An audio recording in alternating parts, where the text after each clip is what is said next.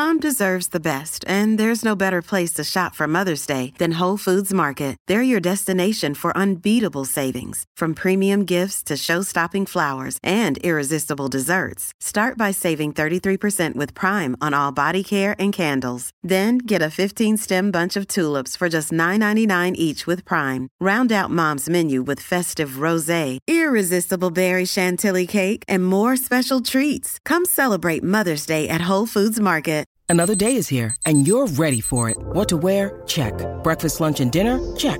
Planning for what's next and how to save for it? That's where Bank of America can help. For your financial to-dos, Bank of America has experts ready to help get you closer to your goals. Get started at one of our local financial centers or 24/7 in our mobile banking app. Find a location near you at bankofamerica.com/talktous. What would you like the power to do? Mobile banking requires downloading the app and is only available for select devices. Message and data rates may apply. Bank of America N.A., member FDIC.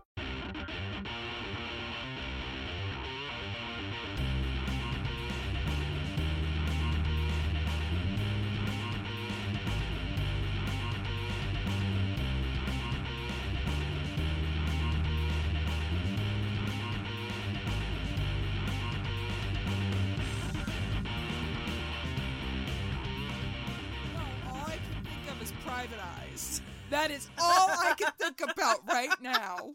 Private Eyes. One clap and then two claps. Oh. So it's Private Eyes. They're watching you. There Private you go. Eyes. Watching you, Watching you, watching you, watching you. Yeah, you gotta get the claps going the right way. It's all about the claps? Yeah. All right. It's all about the clap. Jimmy Dugan. Jimmy Dugan said avoid the clap. Wait, who's Jimmy Dugan? From A League of Their Own. Oh, right, It's right, Tom right, Hanks. right, Tom Hanks. I was like, that sounds so familiar. He signed a kid's baseball. He's like, avoid the clap, Jimmy Dugan. Nah. You're gonna get the clap. Nah. Welcome to Rock Candy. Yeah. Your weekly podcast bringing you sweet treats from the world of music and lovely songs. And beyond. And beyond the grave. And from A League of Their Own, apparently. Yeah. I mean, some of them are probably dead, so that is beyond the grave. Sure. Yeah. It works. We're going to go with that. Oh, we got real morbid real quick with that. Good job. Yeah. It's real hodgepodge of a night, kids. Yeah. Shit's weird. It's fine. Oh, but it's going to be a good episode. It's a long time coming. Ooh, this has been a long time coming. Yeah. For sure. Uh-huh. I mean, I feel like before we even started making these episodes, we're like, well, we gotta have to do a Hall & Oates episode. That's gonna have to happen. And 2 years later, 3 years later, we're like, yep, okay, we'll finally get Hall & Oates. Oh, yeah, wow. Like definitely over 2 years. Mm-hmm. Yeah. Like 2.5 years. That's all right. We wanted to do them justice, and we needed to get the perfect beer. And we so- did. Yeah. Because tonight, for the episode, we are drinking from Jack's Abbey, Private Rye. I love a good pun. Right? I don't know if they meant to... Do you think they meant to? I'm assuming they did not No, they probably mean... intend to Hall & make Oates. They a probably Hall & meant, Oates like, reference. just private eye. Like, I'm a Yes. private eye. I'm a Yes. detective. Yes. I kind of forgot that that's what that is. Yeah. It's not a Hall & Oates song. But they are watching you, so... Actually, Private Eyes is probably just someone stalking you, right? Basically, that's what a private eye is. They're sent to stalk you and find shit out about you. Yeah. Yeah, I guess, but would that be different than like a regular stalker? I mean, private eyes are being paid to stalk you. Yeah, so- there you go. You get paid. You get that money You get to paid stalk. to follow people around. It's not just doing it because you're crazy. Yeah. There's a big difference here. Yeah, actually, this is a pretty damn good beer. What is Yeah, that? I really like it. Keller beer? Keller beer. Keller beer, yes. Mm. It's a perfect spring beer. Yeah, it's like It's like high-end Budweiser. I mean, But, I like, think and it's that's- better than that. And that's what I'm saying. It's like way better than Budweiser. It's the shit you wish Budweiser was, and it's not. Yeah, it's unfiltered Keller beer brewed with rye malt. Yeah. It's like good. got the warmth for like, You know those colder spring nights where you're like, I'm going to have a fire, but it's still really kind of cold? So I need to sit here with a blanket. Yeah. But I'm still going to sip this ice cold beer. Yeah, like the beer is a mixture of that blanket to keep you warm, but also like the breeze of a spring evening. It's that crisp blanket. Not a jizz blanket. Oh God. That's a very crisp blanket. It's like the crisp blanket that's been drying in the springtime air. That's the kind of crisp blanket I can think I'm of talking about. is no. Yeah. Now you're just talking about that jizz towel that's just next to every young bachelor's bed. Yeah. The quintessential jizz towel. Making every bachelor pad complete. What would a bachelor pad be without their crisp towels? Without the jizz towel, TM. We should market that. It's already gross, so you don't feel bad about making it grosser. Yeah, it's not a high quality towel. That's why it's cheap. Yeah. It's the jizz towel. Yep. This is that good content you kids are craving right now. Don't steal it from us. Please don't. I know that there's a lot of time on your hands. But don't take it. Yeah. No. I understand there's a lot of bros out there that have some jizz towels going on right now. There's nothing else to do. But really don't isn't. Steal our fucking idea. Don't. We'll know. I'll come to your house and I will. Well, we won't though. I'm not.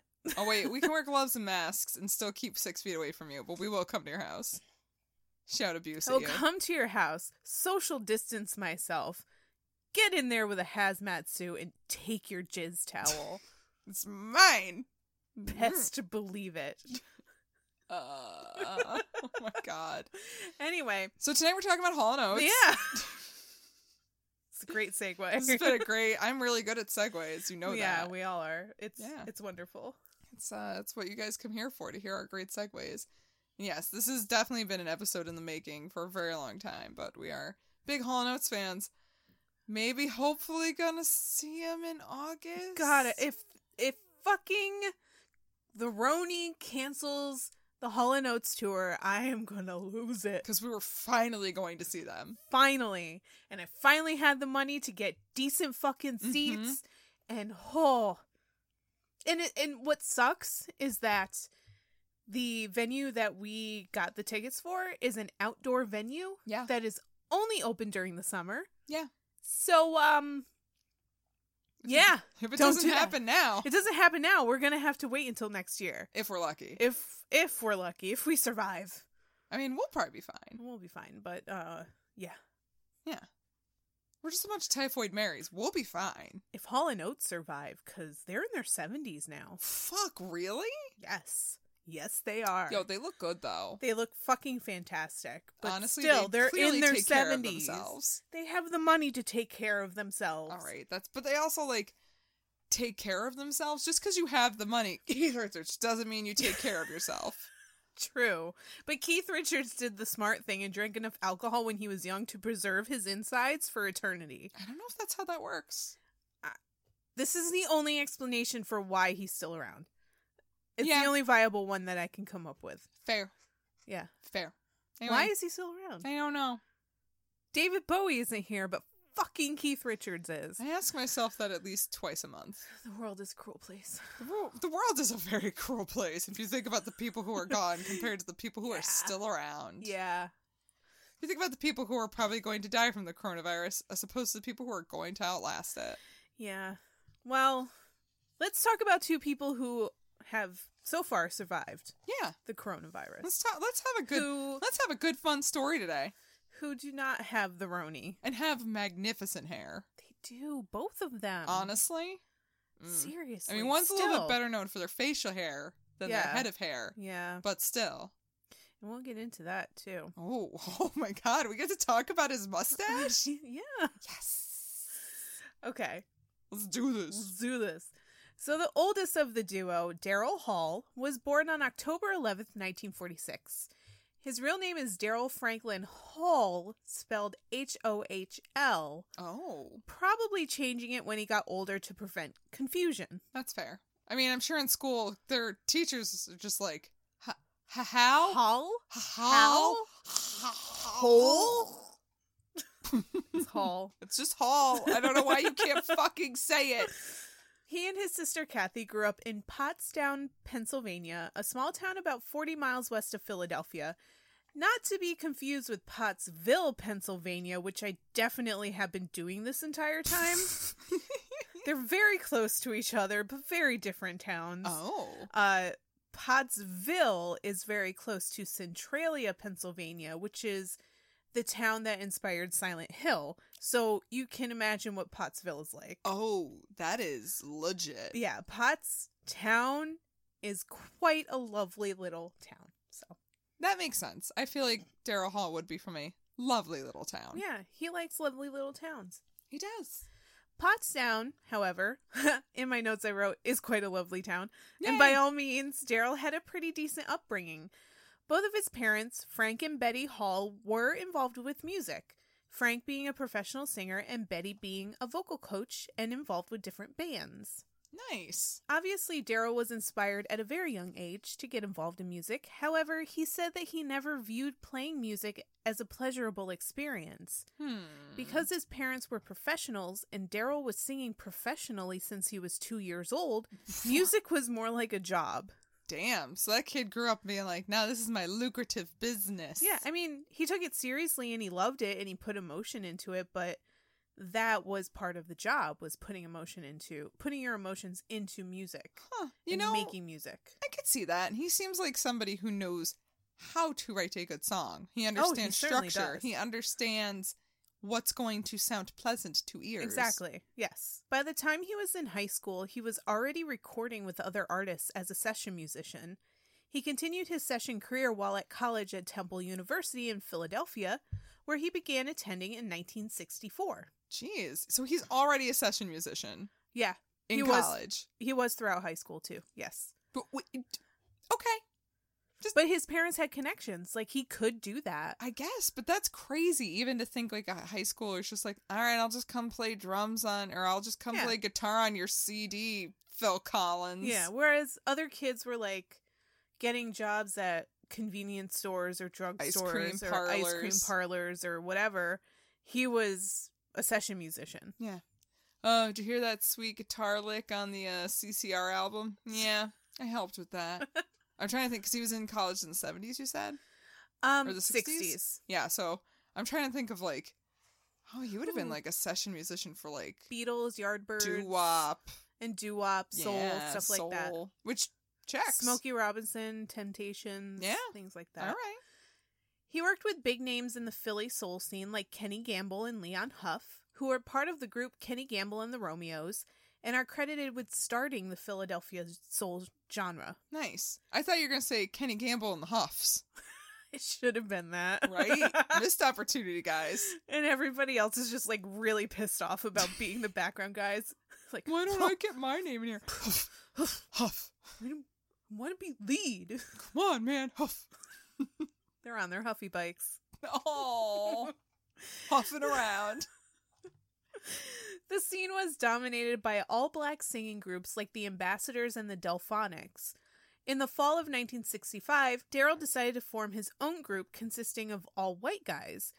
They called themselves the Temptones because apparently there's only like 4 words you can start a soul group with, and you just have to split them all up and move them around to get like your own Temptation, name. Temptones, Tones, Deltones, Delphonics. Sensation. I'm pretty sure the Deltones were in That Thing You Do, but don't come for me on that. But anyway, by all means, they were very popular in Philly. They often beat out other popular acts in singing competitions and received high praise from fans and contemporaries alike. At this point, you're probably calling a cultural appropriation. Cultural appropriation. Because they're all white dudes in Singing a majority black musical genre. Yeah. But I would actually say you're wrong. Much like how Talking Heads used African beats in their music because they appreciated them and wanted the world to appreciate it too, Daryl loved soul and R&B because of his appreciation of it. He didn't want to exploit it. He wanted to immerse himself in it and learn from his peers. Right. And also, I imagine, help boost it out into the world. Yeah. Like, by listening to him, he can help promote their sound as well. Right. So I hope everyone listened to that entire statement before getting on our dicks about us like accusing Daryl Hall of culturally appropriating. We're saying not he saying did not he didn't. do it. He did not do it. Yeah. Okay? Shut the fuck up. Yeah. Soon enough, the Temptones were recording songs for Arctic Records and making connections to musical greats like Smokey Robinson and the Temptations. Hell yes. In 1967, when Daryl was a senior, he met a Temple University freshman named John Oates in a most unusual way, but we will get to that shortly. Oh, I want to know now. Too bad. Damn it. Fucking hold your horses. All right, they're held. Keep your pants on. Oh, no, they're off. Always off. Those have been off Guys. the whole time. They're always off. With consent. I ask Ashley before every episode, can I take my pants off? And I say, yes, that's fine. Yay, no pants. John William Oates was born on April 7th, 1948 in New York City. Happy birthday, because the day after we record this and the day before it comes out is John's birthday. Oh, tomorrow. Tomorrow. Oh, happy birthday. His mother... Ooh. Ooh, what? An Aries? I suppose. Yeah, he's an Aries. Ooh, fiery man. So Daryl would be Libra? Yeah. Mm. Libra and Aries being best friends. Making music and having fun till the end. I don't know. Thank you. That You're was welcome. lovely. I was glad to be here for that. John's mother, Anne, was an immigrant originally from Salerno in South Italy. Ooh. His father, Al, was of English and Moroccan descent. In the early 1950s, when John was only a few years old, his family moved to North Wales, a suburb of Philadelphia. Not the country. Was 100% like, oh, he went to Wales? No, he did not. Okay. John's musical talents flourished after they moved to Pennsylvania. And only a few years old, he was playing guitar and singing every chance he could. Aww. He loved the folk and R&B scenes coming out of Philly in the 1960s, while also getting inspiration from the same groups that Daryl did, like the Temptations, Otis Redding, and Curtis Mayfield. And Smokey Robinson? And Smokey Robinson. And the Temphonic Tontations. Ooh, the Temphonic Tontations. They're my favorite. They're so good. They have that one song, Ooh, Girl, Doo-Wop, You're in My Car. With an 18 part harmony. It's really great. It's so good. Because there's 18 people. Right? In that fucking band. They all play bass. One guy on drums. Every single one of them plays bass. And they all play a different bass line. Yeah. How else are you gonna make that work? I'm sorry. How else? How else? This is a really good band, guys. I'm really excited. I'm sorry. I'm just picturing this in my head and it's way too fucking funny. They're all playing at the Apollo all at once. Yes. But like I'm also It's picturing just- like Ed Sullivan. He's so confused. He's like, what did I allow on my stage? And it's just like 1 20-minute like rendition of My Girl. So stupid. Okay. One of John's biggest influences was his guitar teacher, Jerry Ricks, who started teaching John at age 5. Oh. This guy had a prolific career as a blues guitarist, having traveled the world with great musicians like Buddy Guy, Son House, and Lightnin' Hopkins. Buddy Guy. Buddy Guy. Buddy Guy. He had a signature style of playing guitar called flat picking that he passed down to John. Soon after learning guitar, John took singing lessons and then started his first band in 6th grade. What? Adorable. Oh. While attending North Penn High School, he recorded a song for Crimson Records called I Need Your Love. This was with his group, The Masters, which he continued... I'm sorry, what grade? This was when he was in high school. Yeah. So like what, he's like 15? Like He's like, I need your love. I need your love. Also, I'm in a band called The Masters. We're all 15. I think he might have been older than that. Okay, I'm 16. Maybe 18, because he continued to be in the Masters when he began attending Temple University in 1966 to study journalism. Oh, interesting. Yeah. A year later, in 1967, was when Daryl Hall and John Oates found themselves meeting the first time. Yay. They were at the Adelphi Ballroom in Philly participating in a Battle of the Bands type competition. Daryl was with the Temptones and John was fronting the Masters. Oh my god, they could be Master Tones.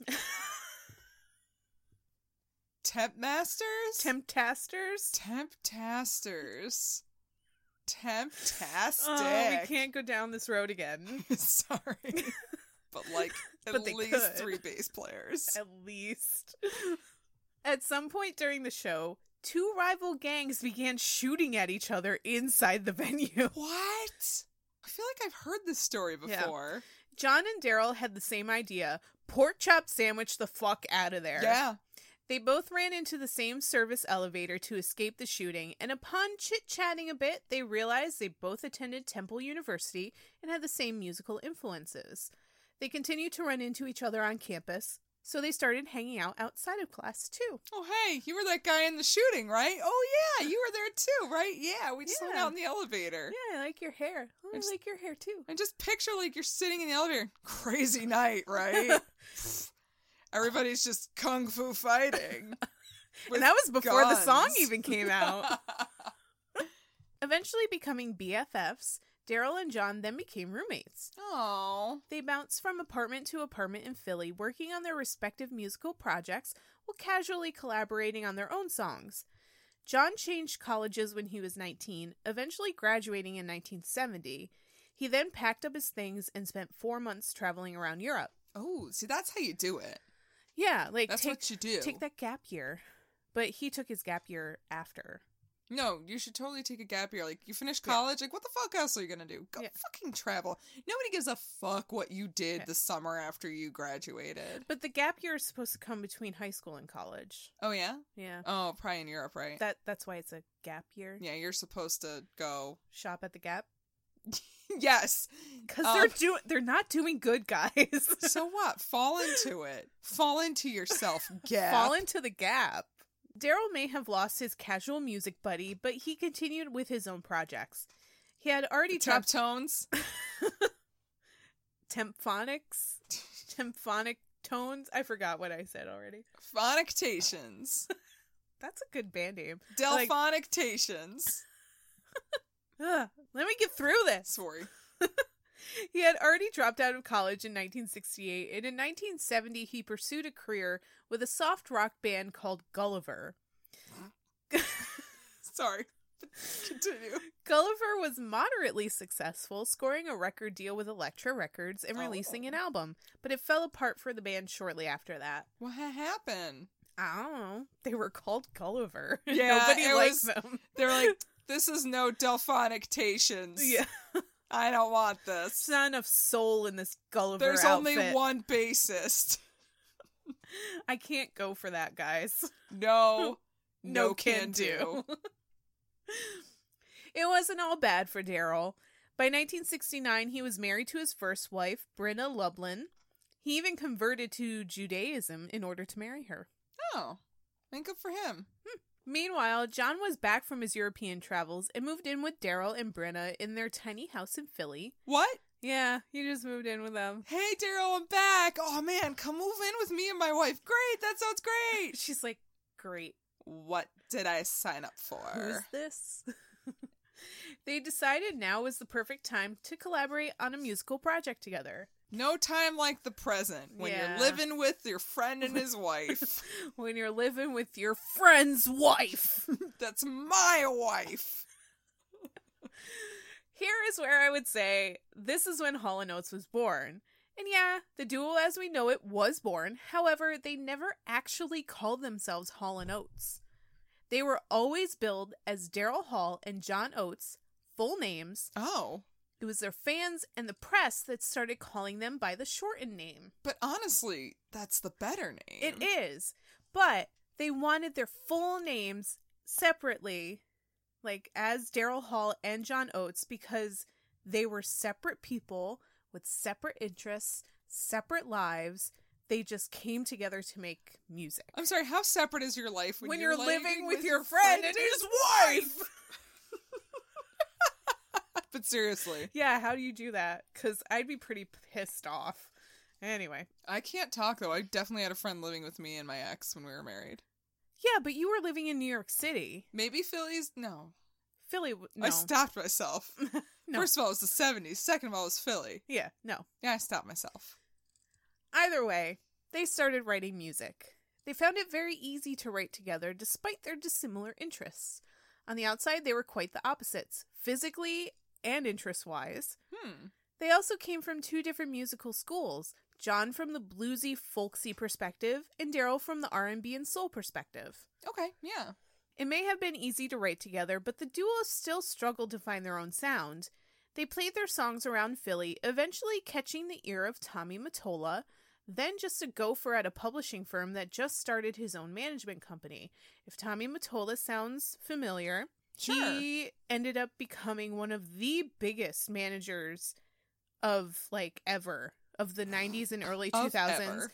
He was also married to Mariah Carey for a hot second. Ooh. Yeah, they also... Was it pre-glitter? Oh, very pre-glitter. This Oh, was okay. like Emotions, Mariah Carey. Ooh. Tommy saw something really special in these two guys and convinced them to let him manage them. Hall & Oates would become Tommy's first very successful clients. Yeah. Yep. And I cannot express enough how big of a part Tommy Mottola played in the careers of Daryl and John.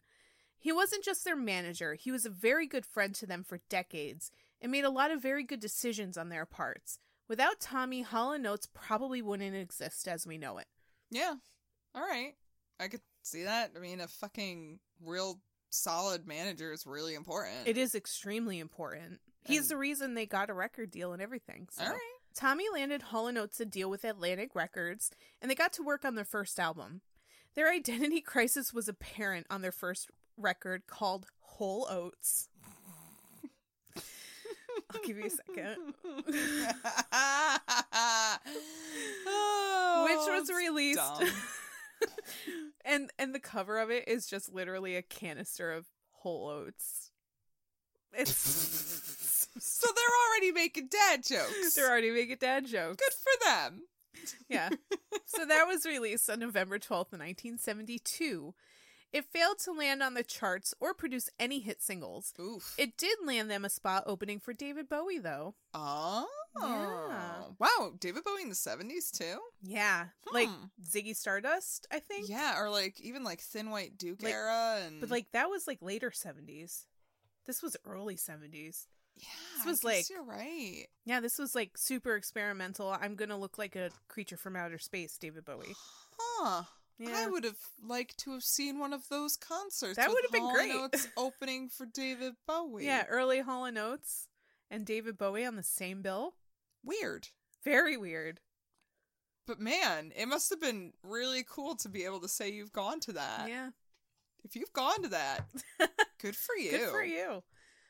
1 year later, on November 3rd, 1973, their second studio album was released. Called Abandoned Luncheonette, they again brought in legendary producer Arif Martin to oversee production. Sorry, that's Martin, not Martin. They poured themselves into this album, carefully crafting each song to perfection and splitting songwriting duties pretty evenly. But once again, the album failed to impress. But doesn't that have She's Gone? Getting there. Oh, okay. The album Stealing did. your thunder. The album did, however, contain one Hall & Oates classic. Is it called She's Gone? She's Gone. She's Gone was originally on Abandoned Luncheonette, but didn't become a hit for the duo until years later. As the story goes, the song was inspired by John's date gone wrong. He had met this free spirit type of girl in New York, in a New York restaurant at 3 a.m., and after hooking up, he invited her to his and Daryl's apartment on New Year's Eve. When she didn't show up, John wrote the chorus to the song. She's gone. I better learn how to face it. She's gone. She's gone. Okay, we do a great cover, guys. We do. Also, if that story sounds familiar, you'd probably recognize it. from a long Oh my time god, ago. from well over 2 years ago, like our 4th or 5th episode. Yeah, Our breakup song episode. it was one of my picks. It was one of your picks. He couldn't think of anything more to add, so he brought the song to Daryl. Daryl and Brenna had just gone through a divorce, and he was Oh. feeling the same feels. Aww. And immediately drew up the opening piano riff and spouted off lonely lyrics to the first verse. This is a little peanut butter and chocolate perfect marriage right here. Yeah, it's the Reese's peanut butter cups of musical duos. I like it. Oh, God, now I just want a Reese's Peanut Butter Cup. I'm good. I don't need one. An egg, maybe? The shapes are better than the cups, let's be honest. Yeah. Reese's Pieces. I'll take the pieces. You All can right. take the cup. All right. I'll take the pieces. You take the cup. Fine with that. They even made a music video for She's Gone, and it's truly something special. Oh, I don't think I've ever seen the music Oh, video. I will show it to you. Take a hot second. We'll wait. Go to YouTube and find the video for She's Gone. Okay. Did you do it? Was Okay. that fun? Did you Did see you it? enjoy that? Oh boy. Woo! Long before MTV came around, they made the video for some teenage dance show based at the Jersey Shore. The show wanted them to lip sync the song on the show, but they refused and opted to make a video in lieu of a performance. Okay. I don't know. They didn't want all to. sounding real weird. Yeah, they didn't want to lip sync, and they also didn't think that She's Gone was an appropriate song to play on a teen dance show, which I get. That makes sense. Well, I mean, I don't know. Teenagers can be sad about a breakup. Yeah, but like it's a dance show. They want to dance. They With just want somebody. to dance with somebody who loves them. Right? And they can't do that to She's Gone. That's fair. All right. Yeah. The show producers got one look at the video and flat out refused to air it. It's weird. Oh, really? It's Daryl and John sitting in recliners in like an empty studio, lip syncing the song, but like only half lip syncing it, and they're devoid of emotion. Daryl Hall shaved off his eyebrows for some reason for the video. I don't know why. And he's wearing a bathrobe. John is wearing a tuxedo, but it's like a literal penguin suit, like with flippers. He puts on a jacket and he has like flippers while he's pretending to play guitar. Every once in a while, a woman will stride across screen. And then when they say, I'll pay the devil to replace her, a guy dressed as a devil walks across the screen and they fling money at him. And they like don't lip sync half the words. It's so weird. I need to see this. You have to. It makes no sense Okay. at all. I'm here for But it. it's also fantastic. Also, Daryl is very clearly wearing women's platform sandals Good with for socks. him. Not good for him. Not No, good for no, him. Okay, No. yeah, you lost me at socks. Yeah, socks. Yeah, no socks. It wasn't the only weird thing Hall & Oates decided to do around this time. Their third album, War Babies, was just as questionable as their first video. Oh, God. Released on October 19th, 1974, it was a massive departure from their previous albums, opting for a more progressive rock sound than soulful R&B. Okay. Todd Rundgren produced it, and, What? and other members of his prog rock band Utopia played on it. Okay. Yeah, Daryl and Todd Rundgren had been friends for a very long time. Oh, they that's adorable. basically grew up together in Philadelphia. Okay, Yeah, it's adorable. that makes sense now. But also maybe don't have Todd Rundgren produce your album? Maybe not. So weird. Maybe not the best choice. Yeah, no. Atlantic was totally perplexed, and when I bet. War Babies again failed to produce any charting hits, Hall & Oates decided to beat it. They finally started to see some success after joining RCA Records and releasing their fourth record, simply titled Daryl Hall and John Oates. Some people know this album as the Silver Album because of the silver color of the cover. Oh, that's right. Or you may know it as the album where Daryl and John look like women on the cover. That's also it. That's also that one. Yeah. It was designed by famed artist Pierre LaRoche, who was also known for doing the Ziggy Stardust album cover for David Bowie. Oh. So now it makes sense. It all makes but sense. also, why? Why not? But why not? Also, why not? Yeah. Live a little. The album cover was questionable to some people, but what was undeniable was how good this album was. Daryl and John really came into their own, realizing their sweet spot was soulful R&B with a solid hook and killer harmonies. Yeah. Finally, they were seeing success, with a major boost coming from the album's second single, Sarah Smile. Oh, Sarah Smile. It was inspired by Daryl's girlfriend, Sarah Allen. This wasn't the first song he wrote about Sarah. On Abandoned Luncheonette, the song Las Vegas Turnaround was also about her, Ooh. referencing her by name. And that album came out the same year Daryl divorced his first wife, so you do the math. Wonder why they got divorced. You know what you can also do the math on? What else can we do math on? Because you know I'm bad at math. All of the delightful free gifts you can get on adamandeve.com using our code CandyPod. Ooh, tell me more. Tell me more, tell me more. Like, can we get free shipping? You can get free shipping. What? Yes. Okay, I'm here for it. Tell me the deets. So if you go to adamandeve.com, you can pick almost any single thing for 50% off. What? Yeah. And then you can get some free stuff on top of that. Swag. Swag. But honestly, you get some sweet free stuff. Some baller shit. Right? Maybe for your balls. Honestly, yeah. Yeah? Yeah, it could be. You could get some ball stuff. You can get something for your balls. You can get something for her lady stuff. Yeah. And then you can get something that everyone can share. Yeah, you get a couple little free things that you don't know what they're going to be. Yeah. And that's kind of what makes it fun, right? The mystery is sexy. Honestly, maybe that's why Daryl and his wife couldn't stay together. Was because there was no more mystery. They stopped keeping it sexy. Yeah, they didn't have the internet even. They did not have the internet in the this 70s. Sweet fucking deal. You know, if Adam and Eve were around in the 70s, they might have still been married. Oh, they might have. Because they could have spiced up that bedroom. Yeah.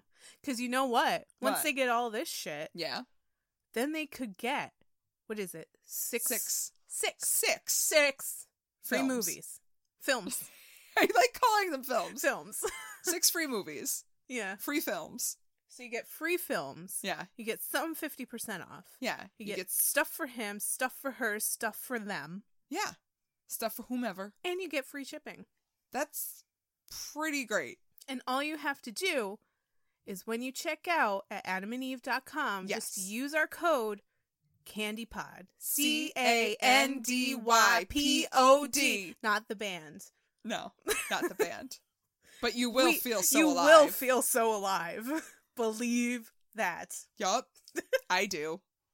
So do I. So yeah, go to adamandeve.com, get your free shit, use our code CandyPod, and you'll be happy. Yeah. And don't you want to be happy? And your partner's going to be happy. That's more important. Honestly, yeah. Keep that partner happy. Then you don't get divorced. Take it from us. Honestly, take it from us. Want to go back to Hall & Oates now? Yeah, we'll go back to Hall & Oates now. Yay! Sarah would become a huge part of Hall & Oates' success. Yeah. Not only was she Daryl's girlfriend for nearly 30 years, she co-wrote a lot of their biggest hits. Wait, really? Yeah. What? She wasn't the only Allen with talent, though. She brought in her younger sister, Jana, also a musician and gifted songwriter, into the mix as a collaborator. Oh, shit. I did not know that. Oh, yeah.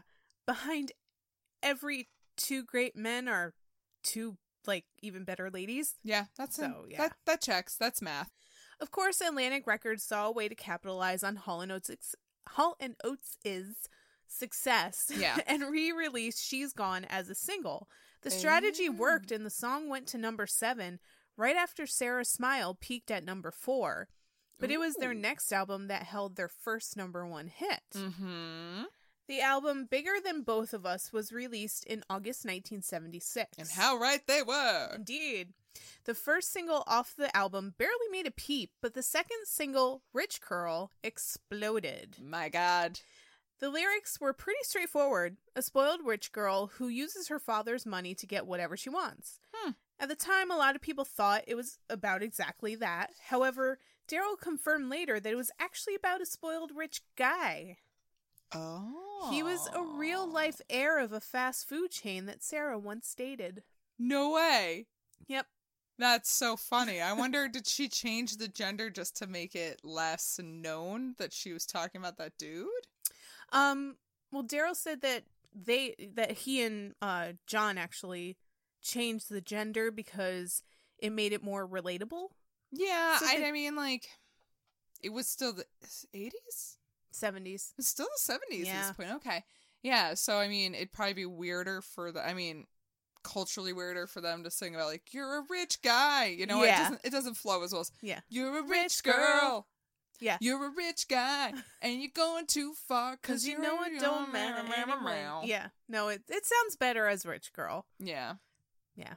I will say, I used to hate that song, though, for a little bit. I love it. Because when I worked at the TU Center, Oh, we'd did have to you have listen to to hear it? B95.5. Oh, God. And can I tell you how much B95.5 plays that song? Oh, my God. Delilah loves that song. Fuck Delilah. Fuck Delilah. So now we're hitting the late 70s, where disco ruled and rock was at a low point. Disco sucks! Yeah. No, actually, I kind of like disco. I kind of like I disco. kind of like It's fine. disco. It's If really we did not not that have bad. disco, we would not have house music. So I love disco. There you go. After their success with Rich Girl, Daryl and John had a very hard time keeping the momentum going. No matter how much they toured, how many fans they gained, they just couldn't get radio airplay. Their next 3 albums were unfortunately more rock-oriented and therefore didn't fare so well. Huh. They had a couple top 20 songs, but that was it. Yeah. Wow. Daryl thought this was a good time to make a solo record? Ooh. Question mark? Question mark? He started to feel limited within Hall & Oates and probably had a ton of pressure to make another hit record. Yeah. So a solo album would be a good outlet. He released Sacred Songs in 1977. He worked with Robert Fripp from legendary prog rock outlet King Crimson, who produced and played guitar on the album. Yes, your expression, yeah, I feel it. Yeah, King Crimson? Yup. Like, what? Yup. Like, what is his deal with prog rock, guys? It's crazy. I feel like Daryl Hall really wanted to be in Yes, but he just couldn't do it. You just couldn't hack it. Like, He those can't are play long bass songs. that long. Daryl, those are long songs. That's why you had 18 bassists in your band. He was trying real hard to make soul in prog, and it just wasn't working. Ooh, soul, progressive soul? Yeah, prog No. soul. Prog soul just never happened. Never really gained that traction he wanted it to Aw. gain. But, like, cute that you tried. Yeah. I mean, and it was actually supposed to be part of a trilogy of albums Robert Fripp produced. Oh. So Sacred Songs, Peter Gabriel's second album, and Fripp's own album called Exposure. They were supposed to be kind of like a loose trilogy. What? Yeah, it's so That's weird. Delightful. It's so weird, but it's kind of cute. Like, I'm kind of in love with this. Yeah. It's like when your kid comes home with a macaroni painting and you're like, but I'm just so proud of you. Like, I'm proud of him being a part of this. Right? Yeah. Like, I kind of want to go and listen to these albums back to back and just be Right. like, no, I get it. Because I really want to get it. I don't know if you'll get it, though. I don't think I will, but I want to. I mean, like, first of all, we're throwing 70s Peter Gabriel in yeah. there. Oh, yeah. Peak Gabriel. Yeah. He was crazy Gabe. Soup's craze. Crazy Like, Gabe. He had probably just left Genesis at that point, right? In like, 77? right? I think it was like the late 70s, early 80s that he left Actually, Genesis. I think he would have made that album after this. So, Either way, you probably had like peak Gabriel where he was Yeah. just real nutty. Pete Crazy Gabe. That's what his name is now. Love on. it. RCA refused to release the album, not surprisingly. Oh, that's some bullshit. Yeah, insisting there were no hits to be found on it. They weren't wrong. It's Prague. What do you want? But like, it wasn't really prog. It was weird. Prague Soul. Yeah. They weren't wrong though. Although the album sold well when it was finally released in 1980, it failed to chart any hits. Okay. So now we're into a new decade and everything is shifting. Disco is out. Guess what's becoming popular? Rock. Rock-oriented pop. Yay! Hall & Oates' fucking wheelhouse. I can go for that.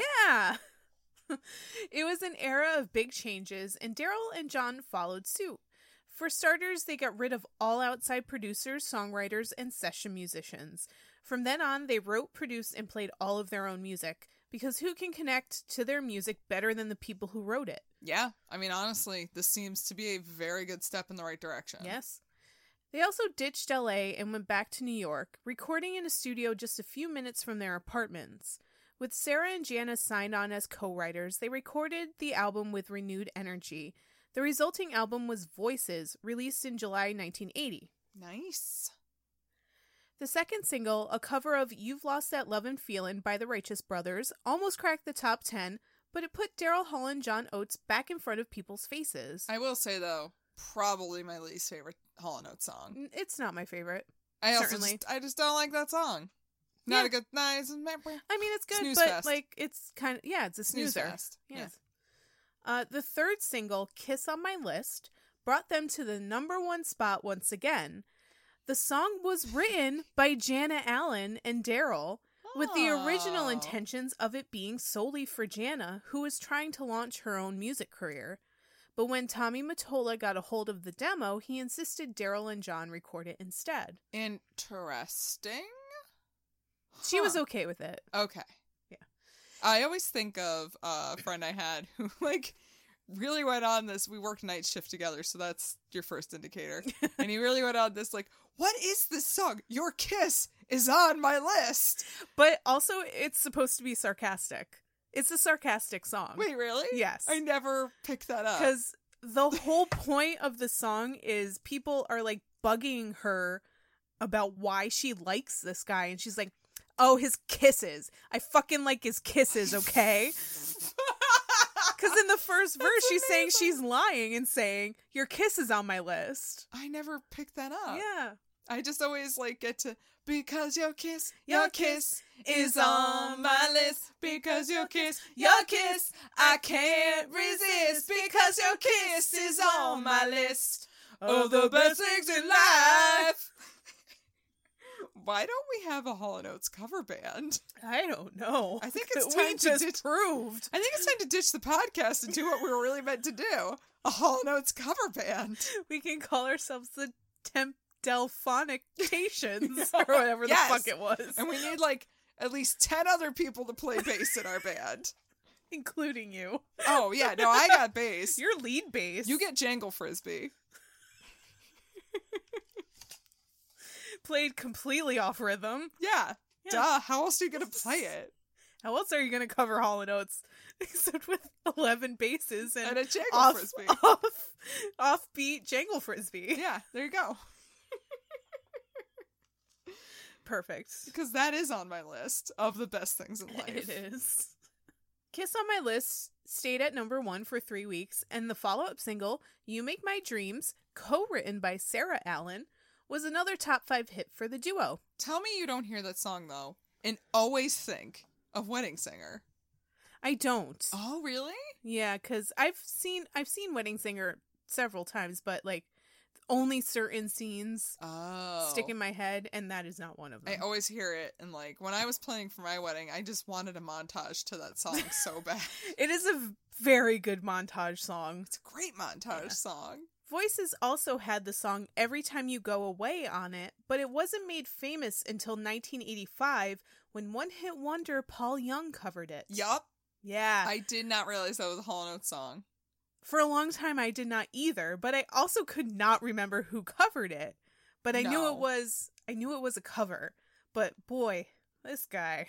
Yeah. Paul Young. Oof. Oh, yeah. woof. Oh. That hair. Oh no. It's like he has no Hall hair. Hall hair. No Hall hair. No Hall hair. It's like he tried to have like the 80s permed mullet, but he has naturally stick straight hair, so it's just like a spiky mess. It's awful. Honey, no. And he's a soft Englishman, so he just was not a handsome man. Oh. He tried. Trying counts. He tried real hard, so good for him. And he did a good job. It wasn't bad. I very much still remember that song, so. Yeah, I remember him doing it. Yeah. Voices was still hanging out on the charts when they released Private Eyes in September 1981.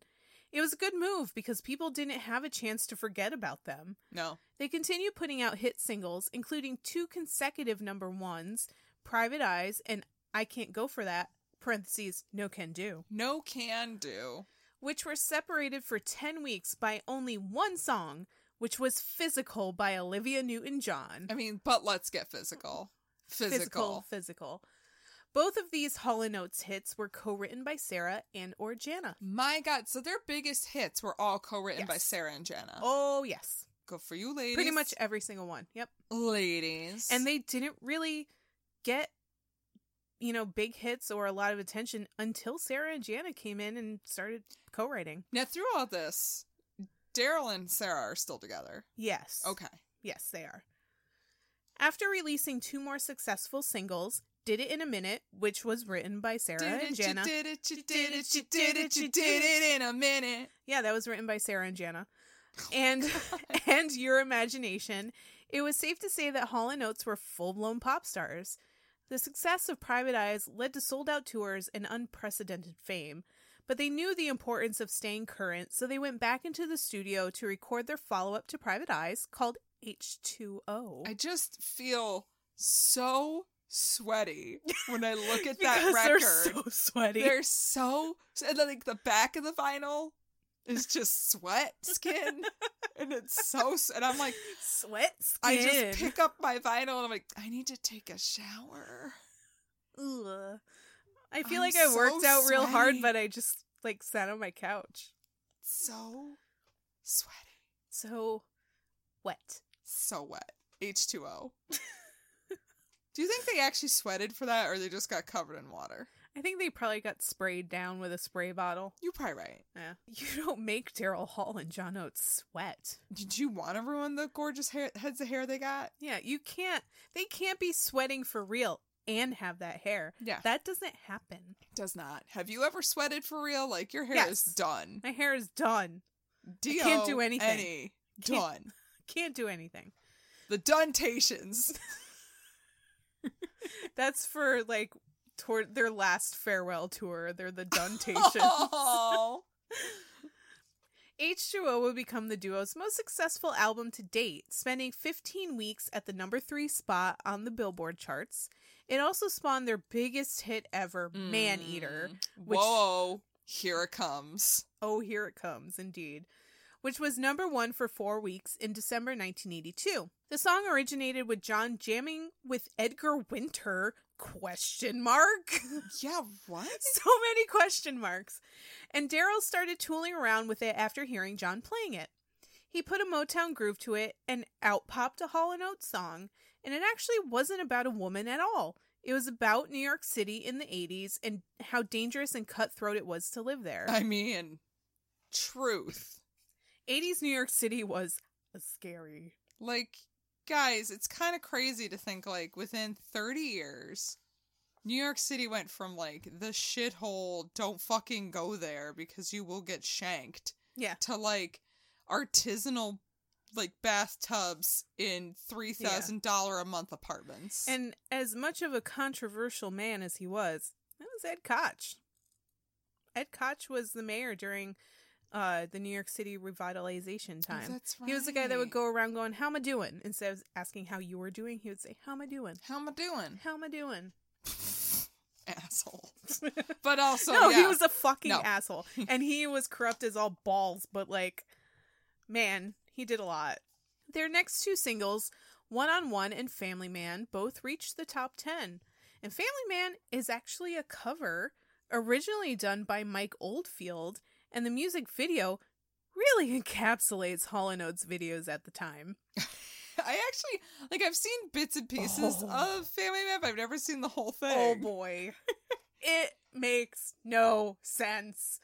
Is that the one? It's I feel like I remember seeing Daryl and John and they're kind of in these dodgy looking scenes and not dodgy but just I feel like there's smoke and black and white. No. Oh, I'm thinking of a different video then. That might be later. Or it might be later. Man Eater. I know it wasn't Man Eater. Okay, it's probably a later video then. Maybe never it mind. was Man Eater. I don't know. But Family Man, they were playing with their band in a living room. Oh yeah, no, I didn't see And they Family have Man then. weird computer generated man and woman icons that are walking across the screen. It's fucking weird. Is it like The and there's, Sims but terribler? Yeah. It's like a precursor to The Sims, but whoever's controlling it is just fucking weird. And there's one scene where when they do the guitar solo, the guy who's playing guitar, I believe his name is G.E. Smith, he is standing in a dark room surrounded by children who are just staring at him while he's doing a guitar solo. And then it cuts back to the living room, and all of a sudden there's all these children in the living room, and they're terrorizing them and just being like crazy, obnoxious little children. But then it cuts to like a 1950s family who's watching this video, and they're all like bopping their heads to it, and it's cool. And then all of a sudden they're transported to a different era, but it's the same kids.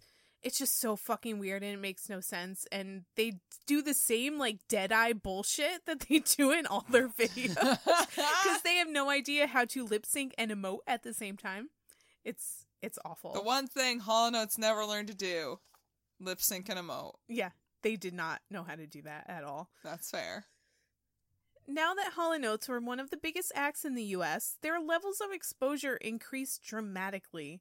Screaming crowds packed their shows, and women flung themselves at them. Oh, I bet. Oh, yeah. Oh, yeah. They want to rub their hair fingers through them hairs. I still want to rub my fingers through them hairs. I would do it. Yeah. Wouldn't stop. Can't stop me. And I mean, no, with consent. You're right. Yeah.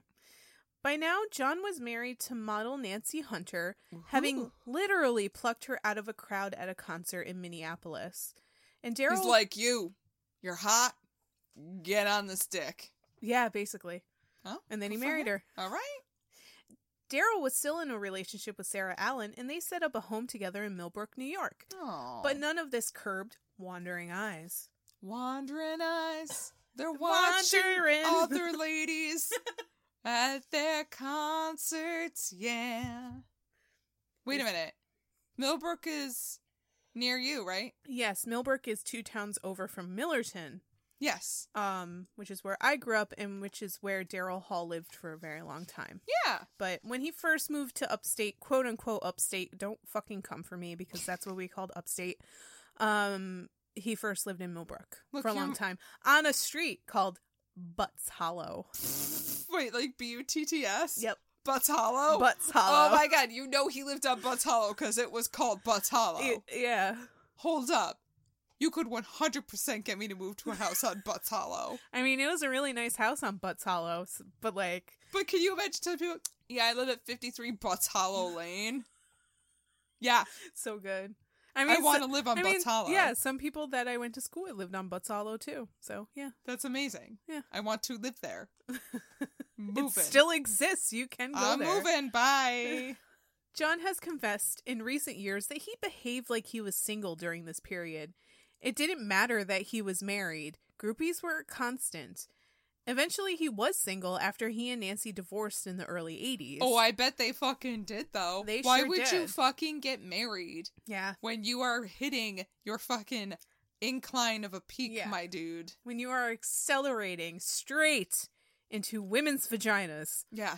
Like, your trajectory is straight it's into just a straight vagina. vagina. It's just straight Snatch Town. That's your trajectory, my dude. That's peak fame is Snatch Town. Yeah. We haven't hit there yet, but we're really working on Snatch Town, guys. We're getting to Snatch Town. So far, I mean, like, we've gotten to Adam and Eve, and that's gotten me pretty excited. Yeah. I mean, we've kind of stopped off at Pottsville on the way, but, like, you know, we're getting there. We're trying. We're getting there. And Daryl was no angel either. Oh, I bet. That hair. You can't resist that hair. You cannot resist that hair. Yeah. In fact, he would find himself in court in 1988, squaring off against a former aspiring model named Andrea Zablosky for child support. Andrea contended that she and Daryl had a one-night stand after a show in St. Paul, Minnesota in April 1983. Which they probably did. During the height of their Rock and Soul Part 1 fame, which is an album of greatest hits that they released right after their last album, which was H2O. Jesus, brain fart. She was 18, he was 36. Oh my god. 9 months later, on January 8th, 1984, Darren Hall was born. Oh. Although Andrea informed Daryl of the child and attempted many times to get Daryl to see him, Daryl wanted absolutely nothing to do with the kid. Hold up, though. You gonna hook up with girls and not wrap it up? Yeah. And I read an article that specifically addressed that, and they both, she said in the heat of passion, neither one of them talked about birth control. Well, that's stupid. That's very stupid on both of their parts. I get it. It was the heat of the moment. Yeah. Telling me what your heart meant. However, like, either you need to plan B the next morning, Which or they didn't like, have back then. Didn't they, though? I'm pretty sure they did not have Plan B. We're going to have to look into that. Least of all in Minnesota. Oh, never mind. You're right, though. I'm sorry. You said the M word. Minnesota. But then, like, or pull out or so. I don't, like, what the fuck? Something. No, just fucking something. Like, just suck him off then. I was just going to say, just, suck Just his give dick. him That's a all you got to blowy. do. Like, and have him, like, finish you. Like, hold up. You know what? To make sure it happens, like, he should do you first, then you do him. Because then, like, we know that this happens. Because, like, men could be like, I'm really tired now that I got off. Or men just get off and roll over. Yeah. Like, well, That's I'm it. done. And you're like, oh, no, bitch, you ain't done. No, you ain't done. Oh, you ain't done. I'm not done. You ain't done. Pretty much. AdamandEve.com. Guys, candy pod. Get yourself some sweet Put it in your swag. pod. No, do not put candy in your pod. But put their toys in your pod. Yeah. They make pod toys. That's what they're there for. Yeah. But anyway. So, okay, so he's getting sued for child support. Yes. Did they go on Maury? I don't think Maury existed back then. He didn't. Unfortunately, that would have been fun. Right. So in 1988, Andrea took him to court for child support. Daryl did not deny that Darren was his, but did argue that he shouldn't have to pay the amount of child support Andrea wanted. She was asking for $10,000 a month, which is kind of a bit much. Yeah. I get he's Daryl Hall, but also, like... That's a lot. Yeah. If you're just coming in and saying, I want help with this child, give me, like, what, a reasonable amount of, like, a man. Reasonable amount is fine. 10,000 is kind of unreasonable. Yeah, soup's unreasonable. You're girl. asking for $120,000 a year for a child. Yeah. In 1988? No. No, honey. The court deemed $1,000 a month to be enough. All right, that's fair. Although Darren tried many times as an adult to have a relationship with his father, ultimately it never stuck. The two did not have the two do not have a relationship to this day. That's really kind of sad. It is sad, and that makes me kind of angry at Daryl Hall because he never tried. Darren tried a lot. Oh, I bet. From everything I read, Darren tried a lot. Daryl never tried. Oh. And that sucks. Like, yeah. The least you can do is sit the kid down and be like, look, I understand that I am your father, but there's no way that I could be your dad. You know what I mean? Yeah. At least, like, try to be a human about this. Yeah, try to at least reason with him. Yeah. Because, yeah, that's shitty. That's a shitty really thing to do. shitty. Oh, I feel really bad now. I do get the impression that Daryl and Andrea think that Daryl owes them something, which I can understand, but also, you're an adult. He doesn't really owe you anything. He owes you a little bit of, like, closure, maybe. Yeah. But also, there's a part of me that feels like, dude, you couldn't fucking wrap it up. You have to deal with Exactly. You have to deal with it. If a woman has to fucking deal with the consequences for the rest of her fucking life, because here's the thing, woman gives birth, and, like, this kid is a part of her. Mm-hmm. And, like, men never get to fucking understand that that's, like, that is the woman's life right there. Yeah. I also I feel like men feel like they get to shirk that shit more. Yeah. And they do. And it's bullshit. I read a bunch of articles about this, and what I also gathered was that this was kind of something that Andrea did. Like, after she gave birth to Darren, she also had 2 more children from a former boyfriend, and she lived off of the child support. Oh, I fucking bet she did, though. From both of them. Yeah. So I get why she asked for $10,000 because she wanted to be a homemaker. This was going to be a cash cow for her. This was going to be how she lived. But also, I think $1,000 a month was a little bit too low. She could have in the 80s. Yeah, she could have gotten a little bit more from Daryl. I think $1,000 a month is reasonable. I think you also have to look at it from the standpoint of it's the 80s, and the only person who I feel like is a real victim in this... Is a kid. Yup. 100%. Thank you. But I think like $1,000 can take care of a kid for a month. Yeah. As long as she worked at least part-time. Yeah, that's fine. And getting child support from the other guy. Yo, I know some single moms out there, and they are busting their asses to make sure their kids have good lives. And they might still even get child support. Mm-hmm. And like, they're lucky to get like $500 a month for child support. So like, if the dad even bothers to pay it. Exactly. So it's like, Daryl Hall in the 80s giving $1,000 a month, I think that's great. I think that's wonderful. Yeah, and he actually did pay it the entire time he had to pay it. Yeah. So that's $10,000 great. a month, girl? Like, yeah. Cool your jets. That's too much. You're clearly going for something here. I think, they could have given her maybe another $1,000 a month or whatever, but they didn't have to. $1,000 even like fine. $1,500 a month. But also, I'd allow it. Daryl needed to nut up and be a fucking person, a real person, and at least be like, look, I'm gonna level with you. I'm not a dad. I don't want children. This is not something that I would ever find myself in. Wait, so does he not have other kids? He does not have other children. Oh, I never knew that. Yeah, he was married recently, and they divorced a few years ago, but she had 2 kids, and they all lived together, but that was the closest he came to having other children. And like, here's the thing, I get that. Yeah. I totally get that. And you know what? That's why I use birth control. In various forms. Whatever fucking form you need. Like, I have an IUD. Mm-hmm. So I don't gotta wear condoms. Or the man doesn't even have to wear condoms. I mean, because I have a Nobody gotta wear partner. condoms. Condoms are not a factor in this situation. Yeah. You got somebody with the snip snip. Yeah. So it's like, whatever fucking form, like, Daryl, if you don't want fucking kids, get the fucking snip snip, bitch. Yeah. Spend a weekend with some sore balls and get the snip snip. It's literally an outpatient procedure. You're awake during the whole thing, but you don't feel anything. Right. So I get it. I fully fucking understand why women don't want to be on birth control. But you know what? It's also up to the guy to be like, hey, what are we doing about birth control? Whether it's now or whether it was 1988, it doesn't fucking matter. Yeah. It is also your fucking responsibility. Everybody's responsibility. Like, get on it. Cover it up. Wrap it up. Grab a Jimmy and go to town.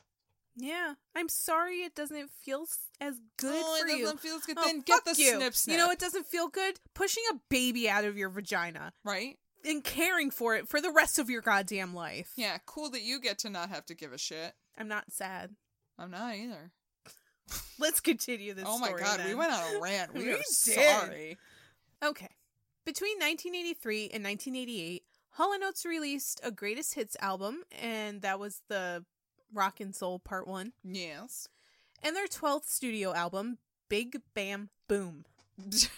I specifically said it that way so I didn't fuck it up. It was really good though. Yeah. This album continued the slow growth of electronic-oriented rock that they were creating, relying heavily on synthesizers. Mm-hmm. They continued getting number ones, though, with Out of Touch getting the top spot, and their second single, Method of Modern Love, also co-written by the Allens. Of course. Because it was a real good song. Yeah, hit the top, and that hit the top 5. But all good things must come to an end. Oh. They were still riding high on their success, but Daryl and John took some time to do things outside of the studio and to work on solo projects. I mean, that's fair, though. How long, at this point, like, how many fucking albums did they put out? This was 12? Yeah. Yeah, their 12th studio album. They earned a break. Yeah. They participated in the We Are the World project and performed at Live Aid. And Daryl released another solo album, while John wrote the song Electric Blue for the band Icehouse, which is a song I do not recall. No, I don't but either. I watched the video. Oh boy. Ooh-wee. The hair. Ooh. That's all I have to say is the hair. All right. Their contract with RCA was running out as they fulfilled all of their obligations already, but Tommy Mottola knew that was a bad thing. He scrambled to get them signed to Arista Records in 1987, assuring they'd still be able to make music for a major label. Again, probably saving their asses. Oh, like he always does? Thanks, Tommy. They released 2 albums under Arista. 1988's Ooh Yeah. It has an exclamation point. Did they stop? Did they just start giving up after a while? I feel like. And 1990's Change of Seasons. Okay, then they start trying again. Their single So Close off of Change of Seasons, which was co-written and produced by a John Bon Jovi, would be their last top 40 hit. Okay.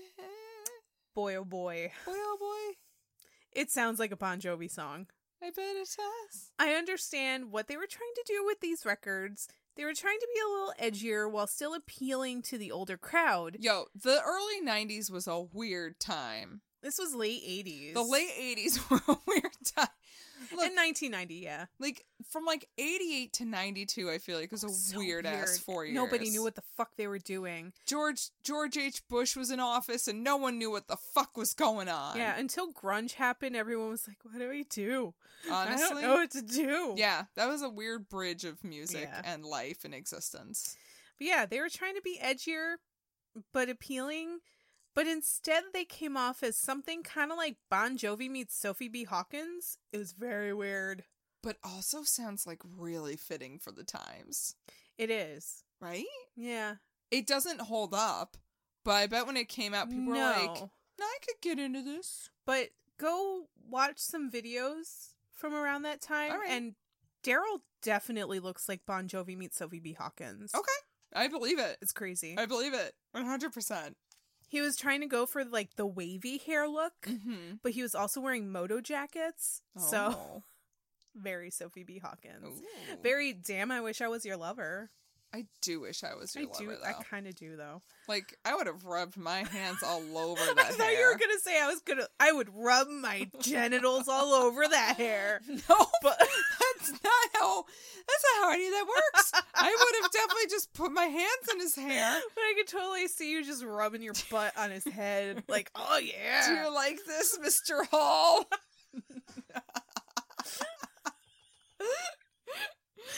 I like that you call him Mr. Hall. It's kinky. I guess. Is that not how we do this?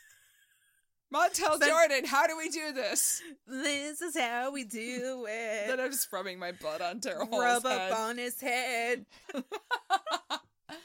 Oh my god. Although the albums went platinum and gold respectively, they were still disappointments, and the duo wouldn't release another album together until 1997. Oh, shit. In the meantime, both Daryl and John saw their lives going downhill. Oh. They got the surprise of their lives when they were called into their management's office and told that they were flat broke. What?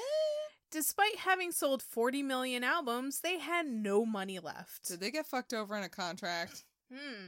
Despite what it sounds like, they weren't cheated out of money. Oh. They didn't sign some bogus contract that allowed everyone else to profit off their success at their loss. This might be a Rock Candy first. This is. Oh, it is. Tommy Mottola wasn't scamming them either. It was as simple as this. They spent too much money, and no one showed them how to manage it. Those dumb fucks. Yeah, they just spent too much fucking money. And, like, Tommy Mottola wasn't there being like, you probably shouldn't do that. And their accountants that worked for Tommy Mottola weren't like, you probably shouldn't spend all that money. No, nobody said anything to them. They just let them spend however much they wanted.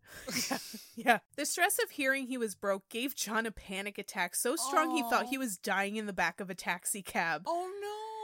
He sold off most of his possessions, including houses, airplanes, an antique car collection, and so on and so forth. Oh, but honey, also, like, do you see now how you're broke? Yeah, but also you really didn't need all of that shit. You didn't need 4 fucking houses. Yeah, no. You really don't. Oh, now you said all that, and I'm like, honey, that's why you broke. Yeah. You don't thrift. Yeah. The distress over the financial loss forced him to rethink everything in his life, including his mustache. Around the turn of the decade, the mustache was gone. There is actually an amazing YouTube video that someone did of a cartoon of...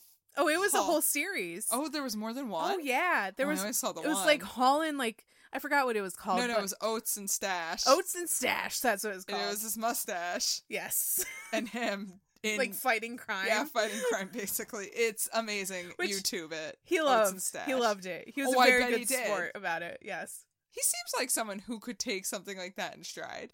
Daryl Hall, not so much, maybe, but Yeah, I John mean, totally was don't get a me good wrong. sport about it. I do love me Daryl Hall, but he also seems like he takes himself a little, like, Little bit he's a seriously. businessman. Yeah. He's a family man.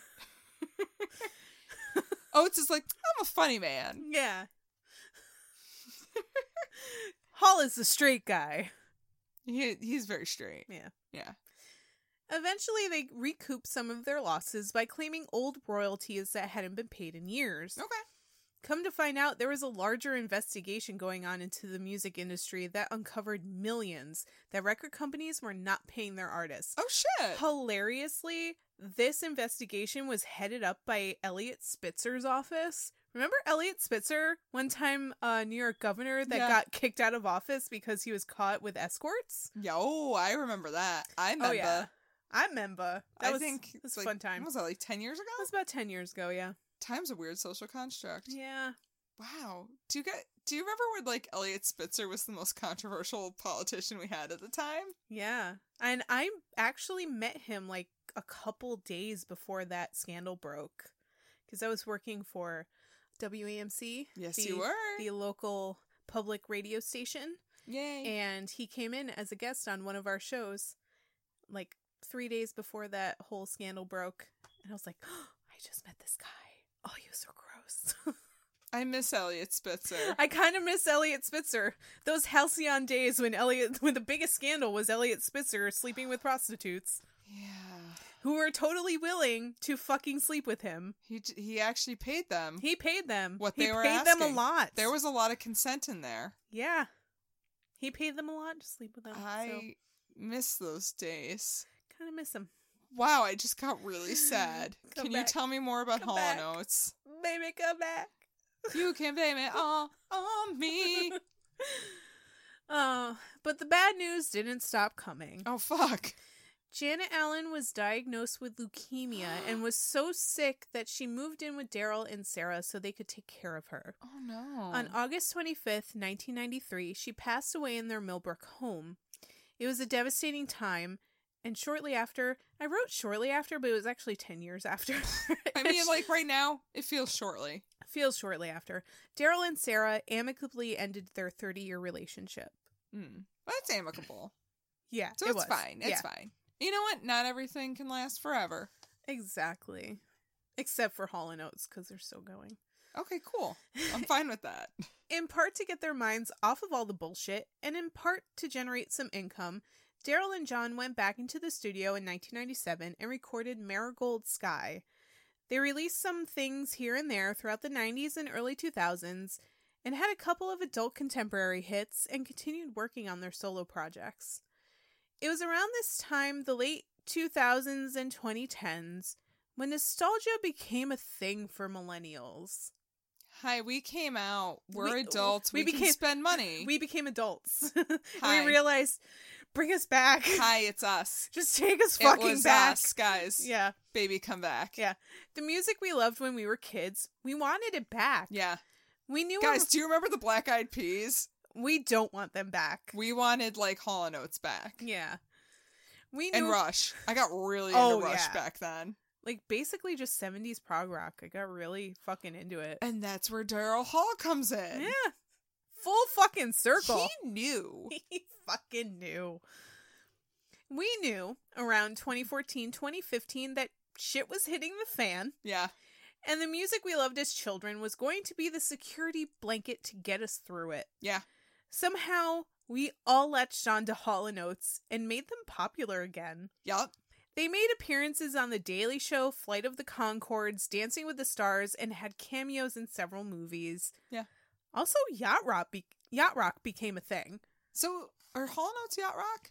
Yeah, Okay. 100%. They Yacht are. Rock's still a thing. We were going to go to Yacht Rock Review last week. And it got canceled because of the Roni.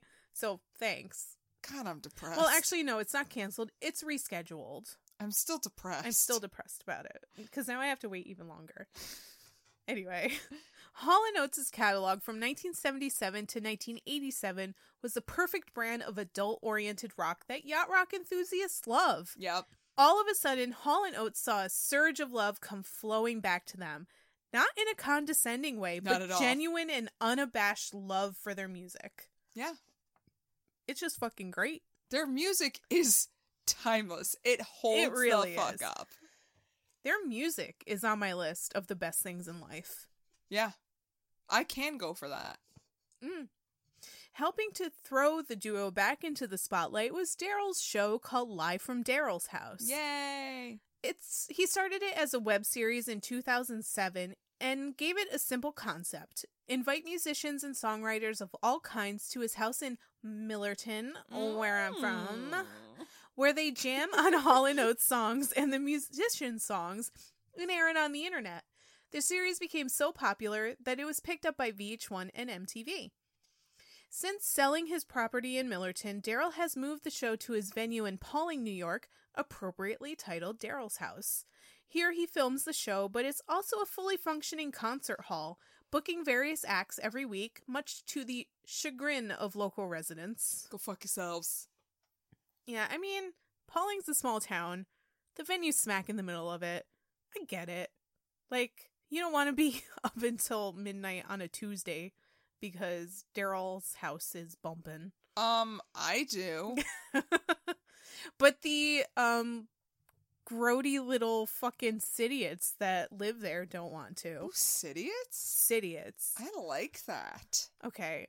A Sidiot is somebody from New York City, probably Manhattan, who has a shit ton of money, who gets a quote-unquote cottage in the quote-unquote country, which is quote-unquote upstate. And by upstate, I mean like Westchester, Putnam, Ulster, Dutchess, Columbia, Greene counties. Right.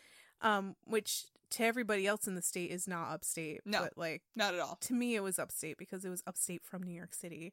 No, I get it. I lived in the city for a bit, and Yeah, I had a lot of fights. Yeah, a lot of fights with Yeah, I'm people. sure everybody from the city was like, I'm going upstate, but they're going to like Westchester. Yeah. Yeah. Oh, yeah. And I'd be like, I'm sorry, that's not upstate. Yeah, so they would get Bitch, their go another 2 hours and tell me about your upstate. Yeah, so they would get their quote-unquote cottage, which was like a $2 million 3 or 4 bedroom house that was like 3 times the size of the house I grew up in. Mm-hmm. And eventually, like, they just took over. Yeah. So many of them moved up there that they just took over. I don't know anybody really in my hometown anymore. It's all city transplants who... AKA Sidiots. Yeah. But also, that's where Daryl Hall lives now.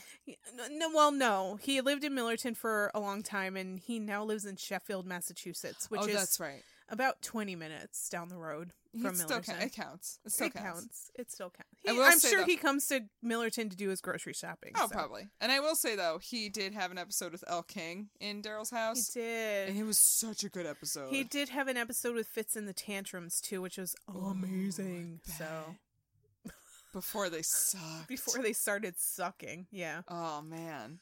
These days, John is living the quiet life, splitting time between Nashville and Colorado. Wow. He married his second wife, Amy, in 1995, and together they have a son. Oh. Daryl waited until 2009 to get married again, but they divorced in 2015. You know what? Daryl can't be tied down. You can't. You can't. You just It's can't it's be a married, wild bro. stallion of a man. Look at that mane.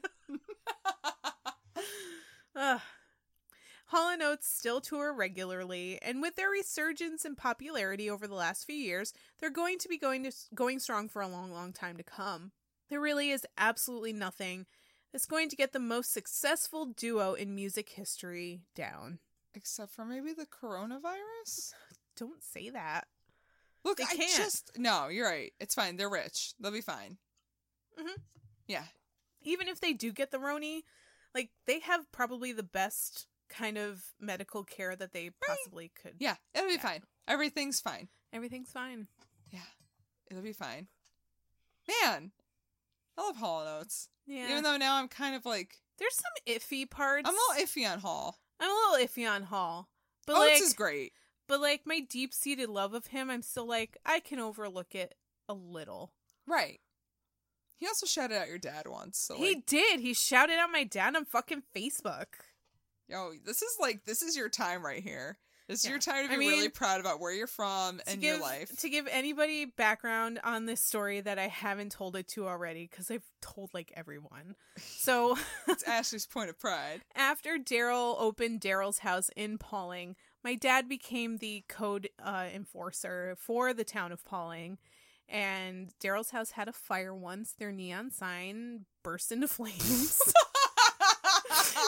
And like burned down like the front of the venue or something. Jesus, that's scary. So they had to rebuild it, and when you rebuild something, the code enforcer has to go out and make sure it's up to code. So my dad did that, and then when they reopened, Daryl put out a Facebook post thanking everybody, including my dad, by name. Yay, Ashley's dad. So I'm like 1 degree from Daryl Hall now. Your dad should have brought you with him. You're like, oh, my daughter's learning the trade. My dad does not understand my love of Daryl Hall. He never saw you in the video clips from Daryl's house of you just peering into the windows like, I want to be near Daryl. You really have to look for me. I'm like Richard Scary. Oh my God. So you have to really look for me. She's like the worm from the Richard Scary books. How many people actually do you think know what the Richard Scary books are? They fucking better, because that was one of my fucking favorites when I was a kid. Oh my God, I think I still have the Richard Scary book from when I was a kid. I had some VHS. Really? Oh, yeah. Wow. Yeah. I didn't know that it was like there were a couple animated. VHSs, man. It was holy great. shit. I kind of want to see it. But also that fucking worm. I The love that fucking worm. With the little hat. He's so cute. Anyway, thank you guys for listening. Now that we've had a full like hour and a half or so of full fucking nostalgia. Oh my God. I mean, but like, what's gonna bring you back? Like Hall & Oates. It's so good. And like, you know what? I kind of apologize for breaking into song a lot this episode, but also like, you can't but not. But that's the thing at Hall & Oates is that they are such a fucking earworm. And that's the thing. They might be two very different people, but when they get together, they God. both know how to make a hook and a harmony that will get stuck in your head forever. Well, with the help of the ladies. With help from very important ladies. Seriously. So, yeah, celebrate them, but also like celebrate the ladies that got them going. Celebrate Sarah Allen and Yes. Janet Allen, because they had a huge hand in making Hall & Oates who they are. Yeah, and Tommy. And Tommy Without Mottola. Without those three kids. I don't really feel like he's a very good person for some probably reason. not. However, I mean, thank you for your contributions to Hall & Oates. Right. Can still appreciate that. Yeah. And I don't know why I feel like he's not a good person, but we'll find out sometime in the future, I'm sure. I mean, we could Wikipedia when we're done. Yeah. Well, we appreciate you guys. Thank you for listening. And, you know, if you guys are really picking up what we're putting down, maybe go to iTunes and give us a sweet 5-star review and tell us how awesome we are. It's Seriously, been a while. it's been a while since we got a good review. We need some love. It's hard out here in the FP. Yeah. And we need some love. Also, go watch the FP. Go watch the FP. It's on You're not Tubi. doing anything else. Yeah, you're not doing shit. Go watch the FP. It's fucking terrible, but it's also hilarious. Great. It is hilarious. And if you're, you know, feeling curious about anything else we got tons of other episodes, over 100. And they're all at our website, www.rockcandypodcast.com. Can comment on those episodes. You can send us an email or just go ahead and follow our many social medias, because we got Instagram, Facebook, and Tweetars. Tweetars. Ashley gave me a 10%er and I'm kind of tipsy. I blame you. We have a 9%er on deck. You need to split this with me before I leave tonight. Yeah, no, woof. Yeah, so go ahead. Also, support our network. We're part of the Pantheon Podcast Network. It's a fantastic place where you could get pretty much any story on any musician you ever want, because God, what do we have, like almost 30 podcasts on the network now? It's one-stop shopping. It really is. We've got everything you want. And right now, what else are you doing? We're talking to you. They're going to talk to you. You can talk to us.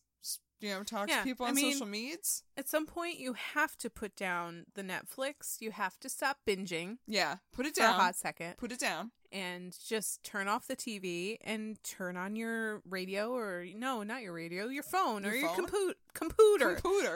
Turn on your computer and listen to podcasts and clean your house. Yeah. Look at your house right now. It's really good background noise and stuff. Oh my god, that is exactly what I clean my apartment to. Are you kidding me? It's very good. Yeah. And then in the meantime, you can always give us money because times is hard out here. It's still tough in the FP. It is still tough in the FP. And what's a town without ducks? Yeah, but I mean, if you want to give us some ducks, I guess you can go to patreon.com/rockcandypodcast. Yeah, no, we can totally use the duck analogy, right? Because DuckTales, Scrooge McDuck was rich. Woo-woo. Jesus, just go to Patreon and give us some fucking money. Please and thank you. We need a new mic. Yeah, we've jerry-rigged the shit out of this one. Yeah, it's not great. We're doing It's not great, guys. We're not doing great.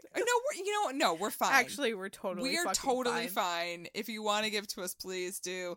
And hey, thank you so much to everybody who does give to us, because I got more printer ink. Yeah. See, and more books and more songs. Your Patreon money is going to good use. We got some printer ink so we can print out our notes. Yeah. That's good. Maybe we should get something smarter, like a tablet or something. No. Okay. The nostalgia. I want the nostalgia of paper in my hand. That papery ink. I want to see it in my face and feel it in my hands. All right, she's got a point. I want to touch it. They want to hear us flip the pages around my fucking closet while we toss them on the ground in fury because Daryl Hall cheated on his girlfriend. We did go on a bit of a rant about that. I did. Birth control. Guys, birth control. Anyway, next week we have another episode that's beer-based. Yeah, and actually, I've been doing some research, learning some things I didn't know. Oh, really? Oh, yeah. That means I'm going to learn a lot that I didn't know. Yeah, you are. Okay, cool. Yeah. I'm here for it. Yeah. And so are you kids. So, until then, party on, Ashley. Party on, Maggie. And party on, you crazy kids out there. Because your kiss is on my list. Because your kiss, I can't resist. It's NFL draft season, and that means it's time to start thinking about fantasy football. FantasyPoints.com features industry-leading experts and prognosticators using proprietary hand-charted data to help you score more fantasy points. FantasyPoints.com is the place to go for whatever kind of fantasy football you play. Whether you play fantasy football, daily fantasy sports, or do a little bit of everything, Fantasy Points has the meticulously researched content to guide you to victory. And why wait for the fall? Fantasy Points also covers the new spring football league, the UFL. Join the guru, John Hansen, Scott Barrett, Joe Dolan, and other massive names in the fantasy football universe with an exclusive offer. Use code Pantheon for 15% off any Fantasy Points package, including the all-in package, with access to every article, tool, and data nugget that Fantasy Points has to offer.